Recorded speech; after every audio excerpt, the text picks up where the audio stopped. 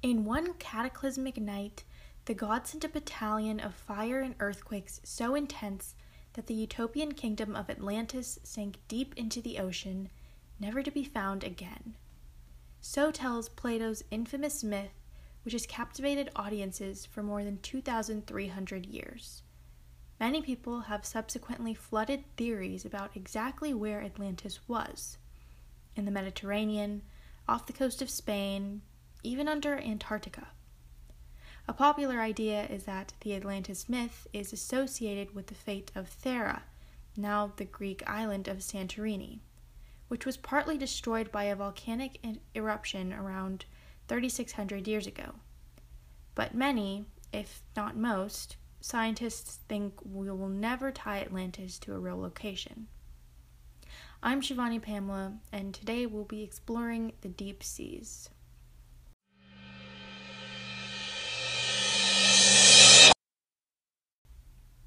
Bruce Blackburn, the CEO of Merlin Burroughs, was one of the many scientists to study the Lost City.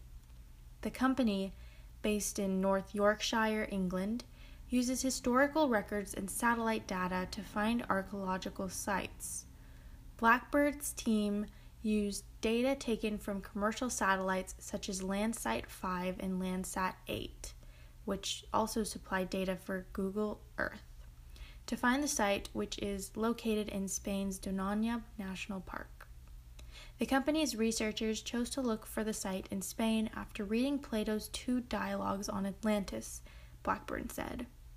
Text in these documents included Plato's descriptions that in front of the mouth, which you Greeks call, as you say, the Pillars of Heracles, there lay an island which was larger than Libya and Asia together.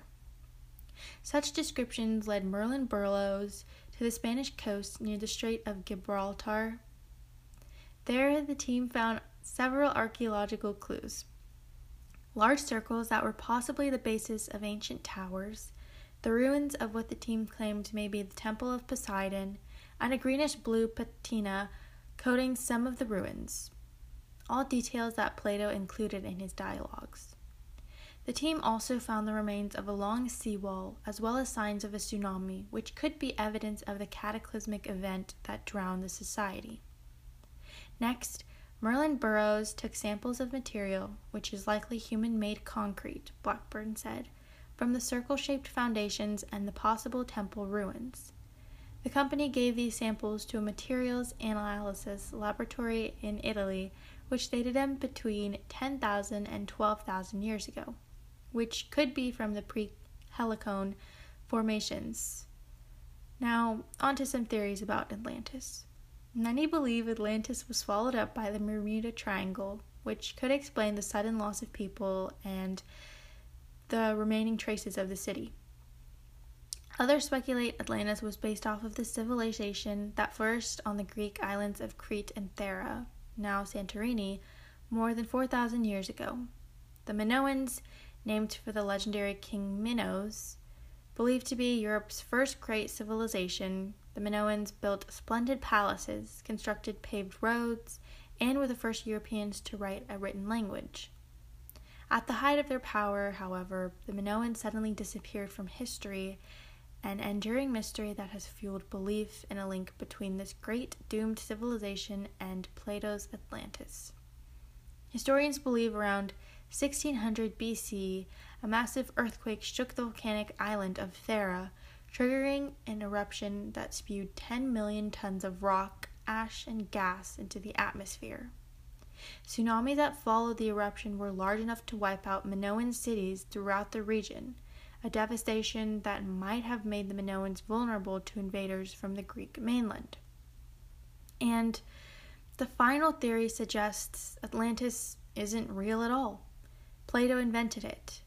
According to this argument, the Greek philosopher invented Atlantis as his vision of an ideal civilization, and intended the story of its demise to be a cautionary tale of the gods punishing human hubris. No written records of Atlantis exist out of Plato's dialogues, including in any of the numerous other texts that survive from ancient Greece.